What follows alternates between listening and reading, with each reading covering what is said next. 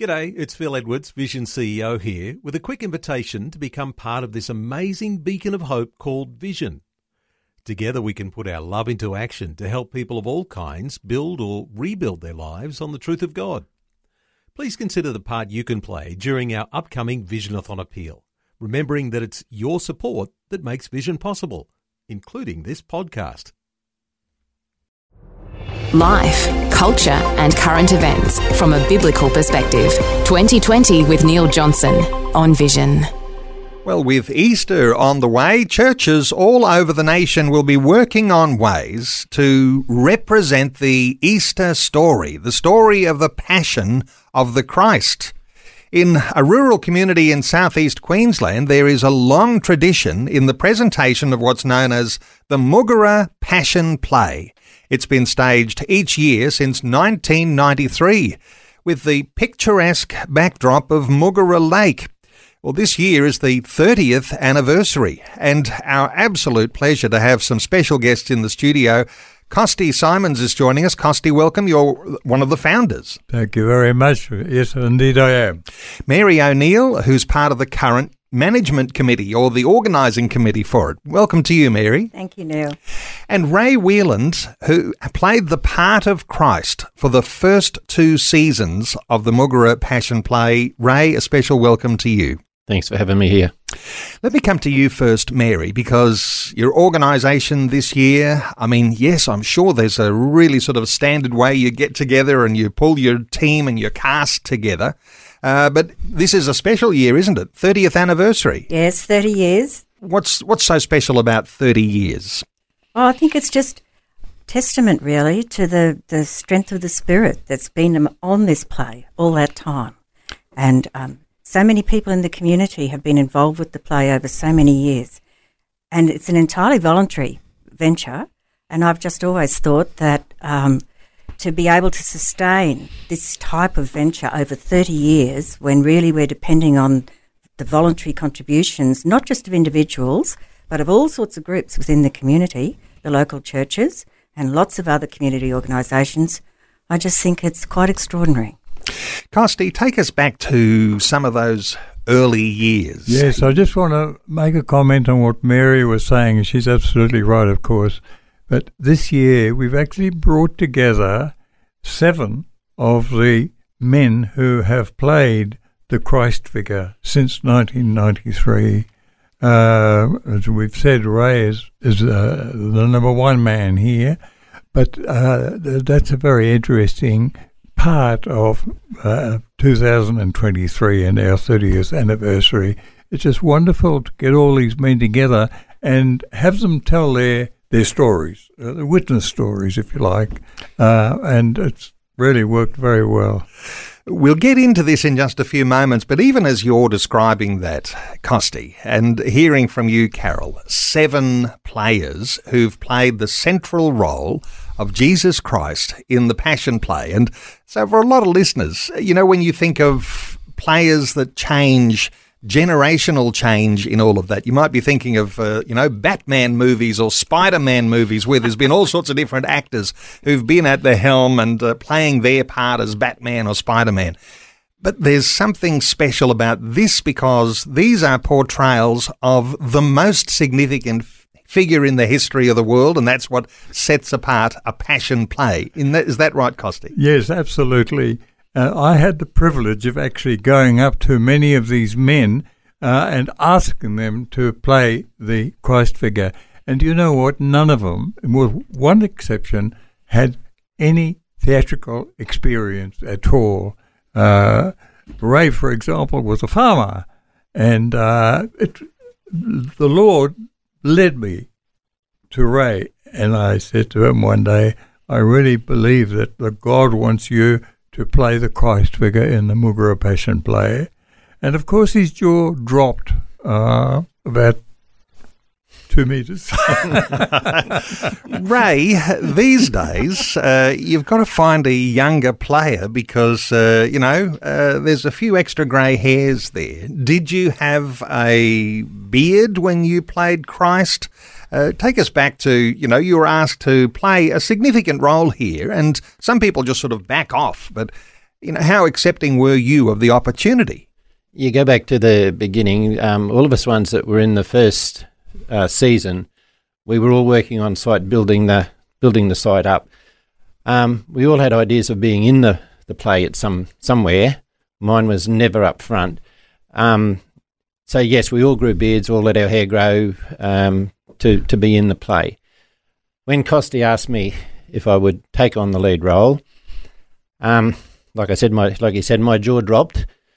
I said I need to think about it and pray about it, and so I think but the answer I was looking for in prayer was why I shouldn't or why I couldn't do it. That didn't eventuate. So then I had to change tack and ask for help, and we got through it that way. Now, I don't want to get super spiritual here, but when you are designated to be the one who's going to play the central role in a play like this, and you are going to be playing the role of Jesus Christ, some might think, when you get that robe on and you're on the set, is there something special happening here? Or are you just a ball of nerves? Ball of nerves, right from the word go.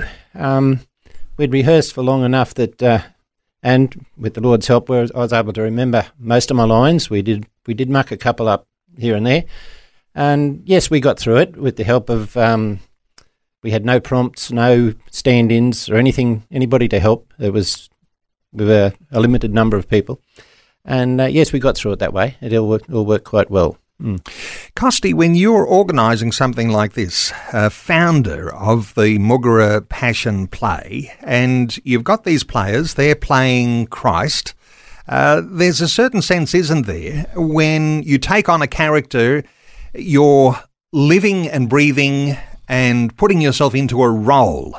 Have you noticed anything in those 7 players? Has it done anything for them spiritually? Has it lifted them to their understanding of who they are in Christ?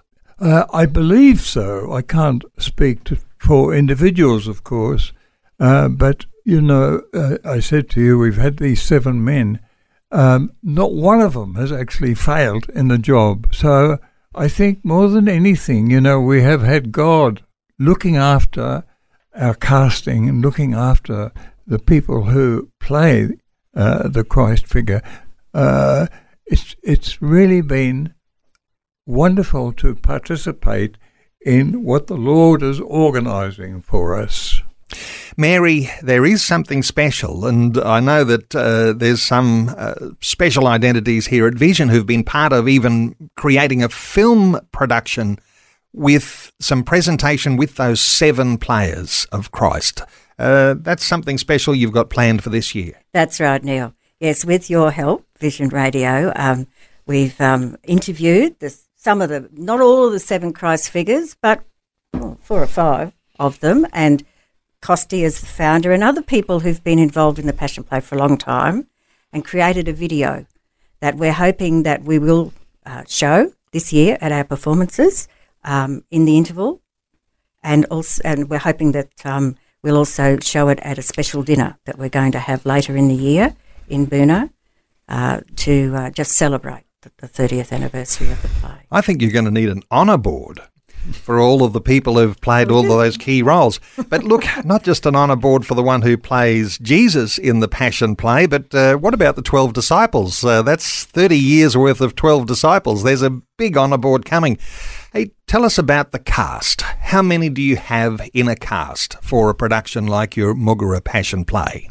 Around about 30 to 40 people in the cast each year. Sometimes we often have the same people coming back year after year. We often have people from generations of the same family. And I think Gwen, our promotional manager, who also works for you here at Vision, is an example of that, in that her father and her grandfather and her mother were all involved in early parts of the play, and now Gwen's part of it as well. I said in the introduction, a lot of churches will be preparing their own presentation. Most of those presentations are likely to happen indoors.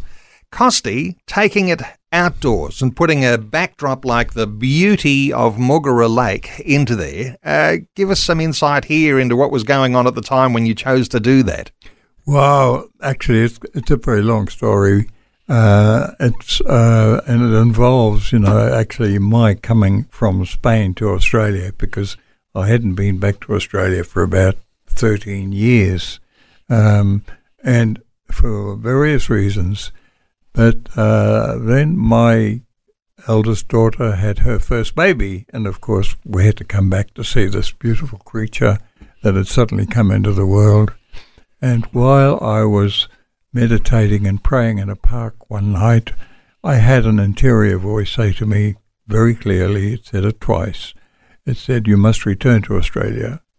And I had long wanted to write a passion play, so I knew what the Lord was saying and what the reason for those words were. And so about a month later, I was back in Australia. When I heard those 2 sentences, "You must return to Australia," I opened my eyes, and dead ahead of me there was a star, very low in the sky. Subsequently, it turned out to be Venus. Behind me there was a full moon. It was an amazing juxtaposition of these planets. And I knew that it was in the direction of Burna that I had to go to find a site for the passion play. I already knew what I wanted. I wanted to have a lake. I wanted to have some scenes on a boat, etc., etc. And because Jesus' story is almost 100% outside, we should have it in the open air. So you've got Muggera Lake, and it's like a Sea of Galilee. And the setting, as things go through the way that the play unfolds, you've got moving from one place to another. Is that the way it works? Give us some insight here, Ray. You're playing Jesus. You're a part of most of the scenes. So you're moving from one backdrop to another, all outdoors in a beautiful setting. Yes, we had a couple of different acting areas that we had to move to and from, and we had our walls at the back where we could get around without being seen. Very, very well organised, I would say, even for the number of people that had never had anything to do with acting before or had any idea what was going on. Yes, we had the dam where the fishermen were. We had the Praetorium was one big area. Then we had the acting shed, which was where the meal, the wedding, all those sort of things. Then we had Calvary itself, which was a built-up stage with the cross. We had the tomb on the side of that, sort of just out of sight of the main of the audience. It was all done within that area, and I think it worked quite well. Well, it's the 30th anniversary this year for the Muggera Passion Play, and it'll happen at Muggera Lake. Now, people can go and see that. You can be a part of the audience. It's going to be on April the 1st and 2nd, 7th and 8th. So the 1st, 2nd, 7th and 8th of April, it'll start at 5 p.m. So just as that sun is starting to go down, and no doubt that's when the light is best for a production like this. Gates will open at 3 p.m, but for those who want to be a part of that and be a spectator of the Muggera Passion Play, muggerapassionplay.org.au. Go onto that website, you'll get all the details and how you can be a part of it. muggerapassionplay.org.au. Mary, what's your encouragement for people to actually be there and experience this in the open? It is a fabulous experience. I would encourage everybody to come. It really is. And I'd also like to add, Neil, that if people want to actually participate in the play, then we're always looking for supporters. We're always looking for actors, and you can come along and be part of the crowd scenes so that you don't have any stress about trying to learn lines, but still be part of a wonderful experience. And I'm sure there are those who are playing minor parts, maybe even progressing to some of the major parts too. That's right. muggerapassionplay.org.au. Thanks for taking time to listen to this audio on demand from Vision Christian Media. To find out more about us, go to vision.org.au.